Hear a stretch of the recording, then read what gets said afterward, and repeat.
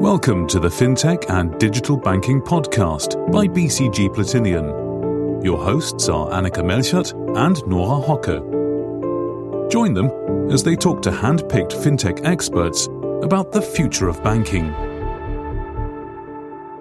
Hello and welcome to today's episode of the Fintech and Digital Banking Podcast by BCG Platinian. Your hosts today are myself, Nora, and next to me is my fabulous colleague, Annika. Hi there. So, for today's episode, we have invited a very special guest, Peter Grosskopf, among others, the former CTO of Solaris Bank. Hello and welcome, Peter. Yeah, hi. Pleasure to be here with you today. Great having you here. So, for those of our listeners who might not yet know you, could you please introduce yourself? And maybe if we can make this a bit special, if you could answer the three following questions. So first one, who are you? Second, what makes you a fintech specialist? And third, what are you passionate for? Yeah, so who am I? Let's start with that one. I'm actually a tech guy who ended up in fintech and banking. And so how did that happen? Well, my career started as a software developer. So I financed my studies of information systems with doing coding work that turned into a small development company helping startups and corporates to build software. 7 years ago, I decided to move on and to sell my shares of the company, go to Berlin and join a company builder. And that company builder, Hitfox, decided in those days that they wanted to also enter the fintech space. So it was in the very early days of the company builder FinLeap, who was started by Hitfox Group. And yeah, so that confronted me with the whole new topic like fintech ventures, banking, and all the potential that's in there. And actually really exciting that I was able to join that club and to see and learn a lot. And and nowadays I'm thinking about digital banks, decentralized finance, and all this kind of stuff I would have never imagined a few years back. Yeah, so what makes me a fintech specialist? Yeah, I kind of answered it already. So I was at Hitfox, the CTO, and my team was building the prototypes for new ventures. So we got in touch with, for example, also the very early ventures at FinLeap, like Savedo and Zinsbaustein. We also worked in Clark in the very, very beginning, Pair Finance and so on. And it was a great opportunity to see new business models develop and to be able to also build on them. And when we started Solaris Bank, which is like a banking as a service company, which offers fintech companies kind of two things, some infrastructure, so like banking infrastructure, and also the banking license. As I moved to Solaris Bank as the founding CTO, we also were in touch with a lot of clients which came from the fintech industry. So also learning about their pains and demands was pretty insightful also to get that perspective of the fintech industry. And what am I passionate for? Well, I'm a technologist, so very obviously I love technology and to learn a lot about it. But I'm also an entrepreneur, so I like to start companies from the scratch and give it also kind of a special note of organizational culture. So a lot of independence to team members and so that it's really fun to work in and to take a lot of responsibility. And this conglomerate of technology, entrepreneurship, and organizational culture is probably the three topics that are around me all the time. So you already mentioned that there are some aspects which fintechs might be doing better than traditional banks. So based on your experience, are there any other aspects you would like to add to this? Well, from my perspective, also where the whole fintech movement was coming from was mostly driven by improving user experience compared to financial services that users in those days were used to use. So, for example, if you use online banking of your traditional bank, especially a couple of years back, the user experience has been pretty bad. There were not mobile apps available and so on and so forth. And the early fintechs especially attacked that aspect, kind of improving usability, knowing more about the customer, really trying to understand the customer and also understand the demand and the desires of the customer. And so therefore, products were developed that were really easy to use and that really people loved to use. And in the end, fintech companies also started to kind of revolutionize all the aspects around financial services. But I think also now, a few years later, we experienced that a lot of fintechs entered the collaboration world with banks, because in the end, really running for a banking license or for some license in the financial service industry is really a hard play. And there's just a few startups that actually went that path. And that's a really interesting aspect you're mentioning about banking license. So covering that maybe under the hood of the regulatory burden overall. Obviously, as fintechs grow, and that's something that incumbent big banks have to fight for quite a long time now, the regulatory burden increases. And how can you, you start with a really cool, neat, lean technology. How can you keep that and keep the also innovative spirit while complying with all these regulatory requirements that increase? Yeah, so from my point of view, first of all, I would really like to say that regulatory projects can also be innovative. Because, regulation is mostly or widely understood as kind of like the reason why things are slower or why additional efforts have to be made. But from my point of view, if you do it the right way and if you really understand what's coming towards you, even in a growing fintech company, you have a lot of opportunity to really build it in a sustainable and also in a way that it doesn't really break your legs. Because in the end, fintechs mature for sure. And then license come into play, license bring regulation. When we were working at Solaris Bank, the license was kind of core of the whole value proposition. So that probably also changes my view on what a fintech is and also its relation to the topic of a license.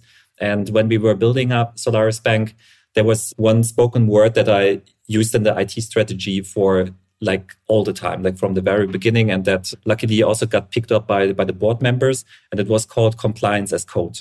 And so I got that term kind of from, I think I listened to a podcast like a couple of years back.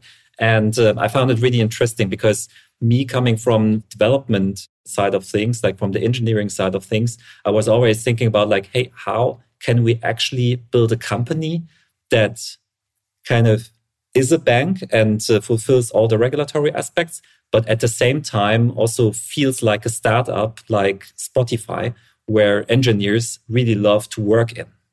And from my point of view, it's really about building as much as automation as possible. And to give an example, there's this aspect in banking organization of having the market side of things and having the organizational side of things. So in German, it's Marktseite and Marktfolgeseite. And in the end, it's about kind of having this separation of the functions. On the one hand, addressing market needs and probably like signing contract and so on, offering something, and on the delivery side. And in IT, when you work in a startup, usually you would talk about vertical teams, and there's the product team member, also part of the dev team, and it's very short paths that you have these autonomous teams and so on and so forth. And in the end, kind of the two concepts usually break. But if you design the development process in a way where on the one hand, you have kind of the product team member who's on the market side, kind of defining things, then you can build a lot of process automation, also with project management tools to bring kind of the tasks to the delivery side of things, to the IT, then have like test processes, of course, as automated as possible, but also acceptance tests and so on and so forth, also done by the market side again. And if you collect as much metadata as possible while processing these steps, you end up kind of with already one of the core ideas of aspects in a bank, that you have like an audit trail for like each feature, who defined it, who accepted it, who tested it, and who built it, and so on and so forth. So that was the root of all developments that we set up. And in the end, as banking is pretty much about transparency. So also if you look into, let's say, the non-technical departments, so it's about creating reports for different topics, creating KPIs and tracking them, reporting them to the regulatory offices and so on. And from my point of view, the more data-driven you build an organization, so that you are able to collect also as much fiscal data as possible and have them at hand to create all those reports. You can also fulfill these transparency requirements. And if you automate it, it will help you a lot. Cool. That sounds comprehensive, putting everything into one good process, actually. Could you maybe elaborate a bit more on this? So, for example, a new regulatory requirement like a certain data export or so comes in and you might not have it yet. How would that run through this process if you had to implement it? Would that also be within the product organization? So in the companies I worked in so far, we kind of made the data teams like a separate team. So, but that's like an organizational question. I think you can do this in different ways. I think it's more important to have like a clear organization and a clear structure on where data is coming from and who's responsible for it and kind of how it's processed. So it's in the end, and I would say in my last position where I've been at Börse Stuttgart Digital Exchange, there we also built like a data platform from the very beginning. And it was pretty much about designing the process of kind of the owners of the databases. So there was like a clear responsibility who is owning what data sets. And those teams were also responsible to deliver those data sets like in a certain structure and a certain time frame to the data platform. And from there, people were able to do all the analytics and run reports and so on. And we also separated different data lakes, like for GDPR relevant data and non-GDPR relevant data and so on and so forth. So to also keep excellence in all the process around data.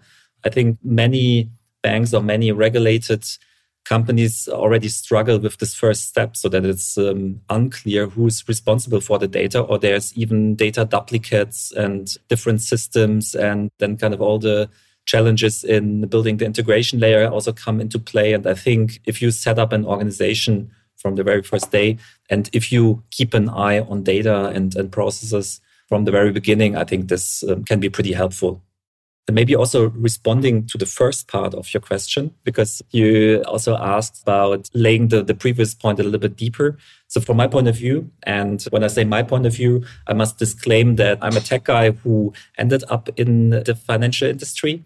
And therefore, I always tried to kind of build bridges into the topics, because I had to learn a lot and I read books, I talked to people, and I really tried to understand what is actually a bank and how does it work. And for me, like when it comes to the regulatory level, a bank is a very transparent company, also in terms of like this data collection and being able to report a lot of different measures, that cares a lot about business process excellence.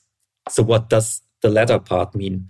So from my point of view, and now switching to the IT side of things again, IT in German banks is pretty much dominated by MA risk and BAIT and all these rules that you have to follow, and kind of looking on those rules with a neutral eye. And I was talking about this like, hey, how would Spotify do it? From my point of view, it's really about having a lot of business process excellence in the company from very beginning, because having like a emergency concept, how to deal with like infrastructure events and so on, and having like certain decision structures and a role right concept and so on and so forth. So from my point of view, this is not stuff where BaFin and other regulators try to put needles into people.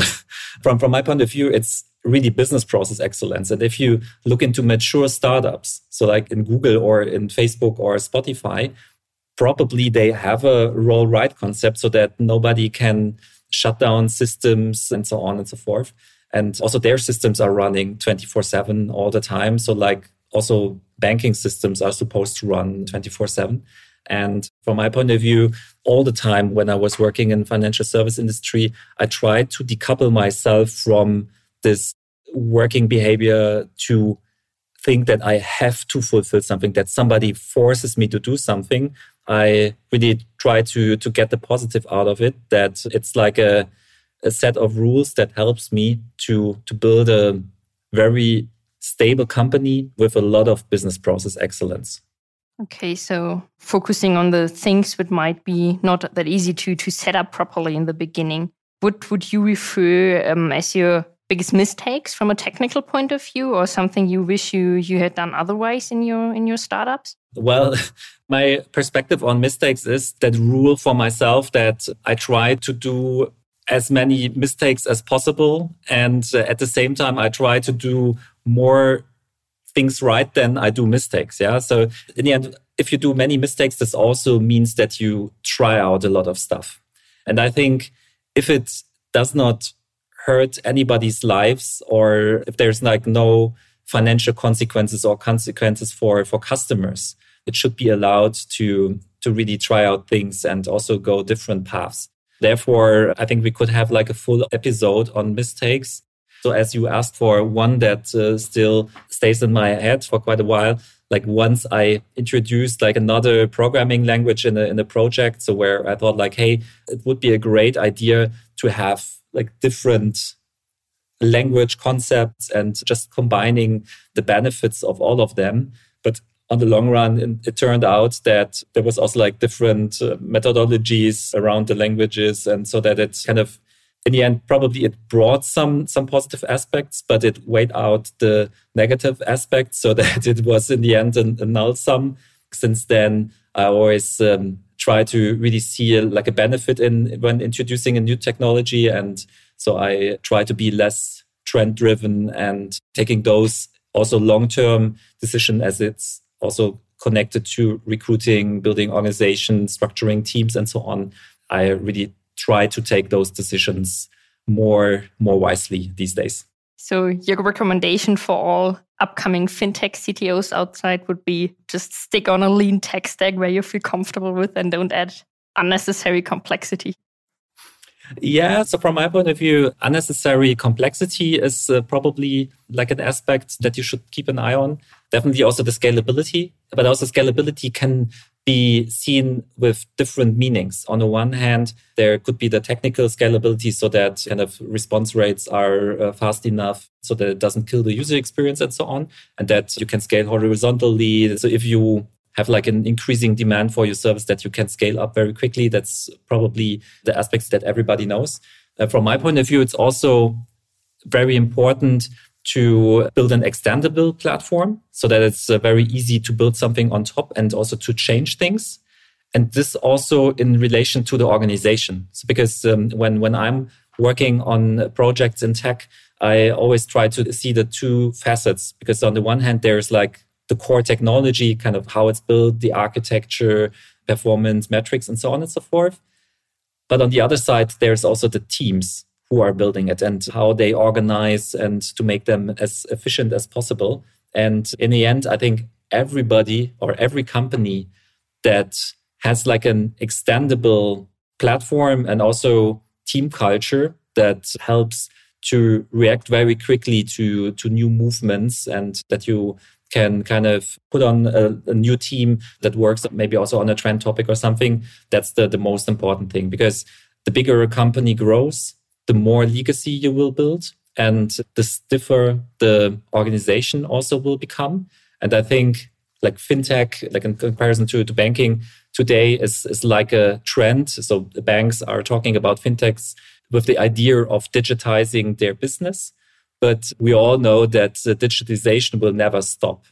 Yeah, so it's not about like now becoming a fintech or becoming a fintech bank. It's about like doing this for the next unlimited years. And the speed of development and technology will also increase. Therefore, I think every company would win that now builds technology and technology structures and organizations that are capable to react to the speed of development that happens in the specific or respective industry. These are really, really cool points. And if I may, I would really like to dive a bit deeper into these two aspects. The one, the platform, and the second, the culture. So starting with the first one, the platform, maybe what in your opinion constitutes a good architecture? Well, a good architecture, and that's my personal opinion. First, it needs to solve the problem that it has to solve. Because I think talking about people in IT, also like a lot of people that I know, we tech people are kind of caught also in this zoo of technologies and approaches and architectures, where also sometimes we are motivated to try out something new just to see how it works.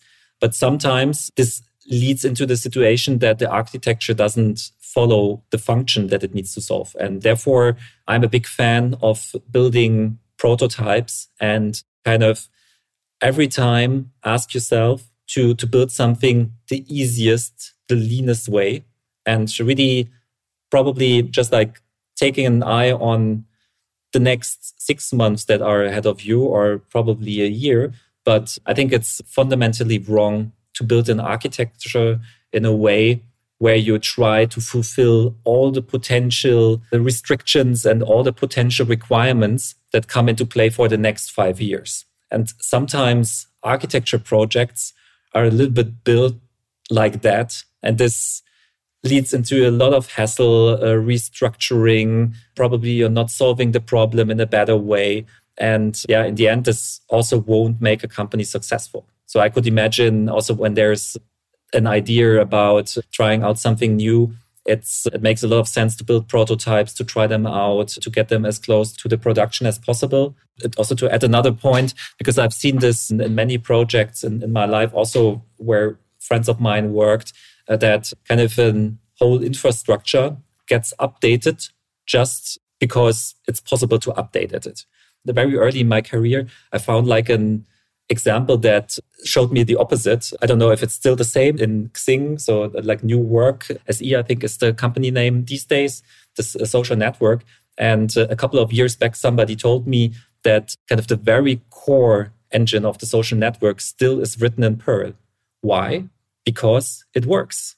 Yeah, so that it has all the features and kind of if you write the same stuff in Ruby or in C# for the user, it would feel the same.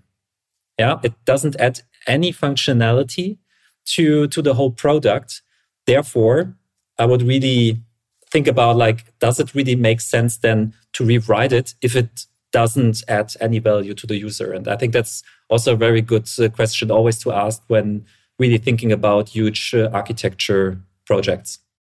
Coming back to such a more old-fashioned programming language, how can they ensure that they're always having motivated developers working on this? Or even clarifying the maintenance of such a language, which, for instance, I haven't learned back when I was still programming? Well, so this question kind of adds the other side of the trade-off decision. On one hand, like I previously said, it makes a lot of sense. Like if part of the product works and if you don't want to add like any value add to this product, you can stay with the old stack, but you should do this as long as the language somehow is maintained and it doesn't introduce security problems because kind of the technology is totally outdated. And also the aspect of finding developers. Well, in banking world, there's always the COBOL examples of, I don't know, former teachers who learned COBOL, then worked in a bank and now are retired, and you get them back to work just to solve some coding issues.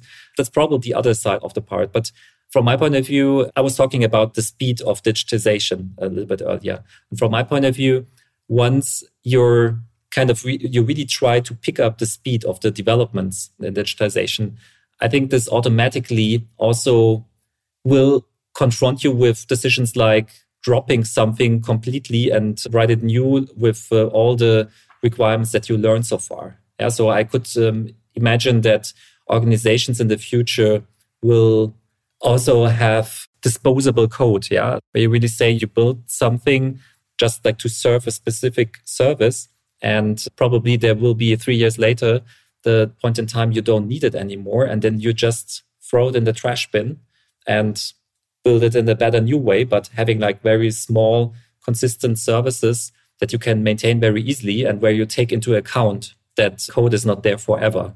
So that's basically how good microservices should be built. Yeah, so maybe coming back to the second deep dive I was asking for. So you were also talking about culture and how that is a crucial success factor for a fintech. So what exactly are characteristics, in your opinion, of a good culture, and how do you establish it? Yeah, here I can especially point my opinion, because I think everybody has a different idea on how the right organization looks like. And I think it also pretty much depends on how do the leaders think and how the whole company works. But from my point of view, I kind of grew up and live in this space of autonomy and autonomous teams. And from my point of view, I really think it's the right way to organize, to have small independent teams, to staff them as vertical as possible.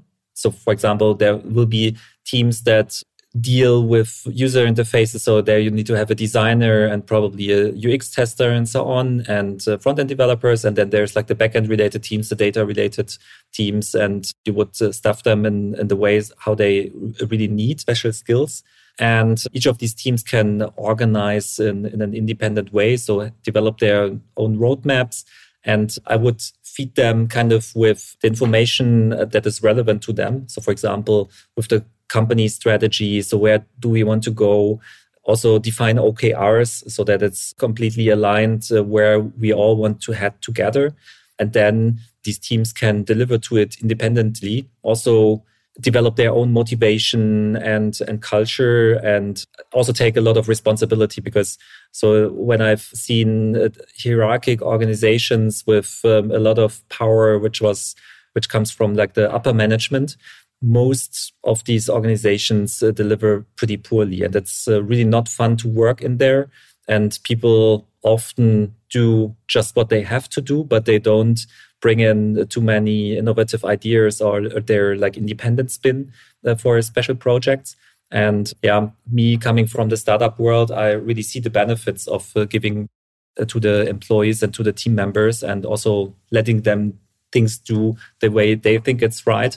And yeah, so this increasing motivation and that they make it also their company, this brings a lot of benefits from my point of view. Cool. Thanks a lot. That was really inspiring. And as we are already at the end of today's episode, I would say really fantastic closing words from your side.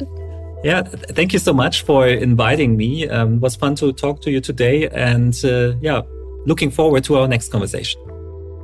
And this conversation will be about a topic you're very passionate about, decentralized finance. So, dear listeners, make sure to not miss the episode. And hit the follow button. It's worth it. You've been listening to the Fintech and Digital Banking Podcast by BCG Platinian. BCG Platinian, your experts on IT strategy, modern technology architecture, and state-of-the-art banking. The digital future is now. For more information, check bcgplatinian.com.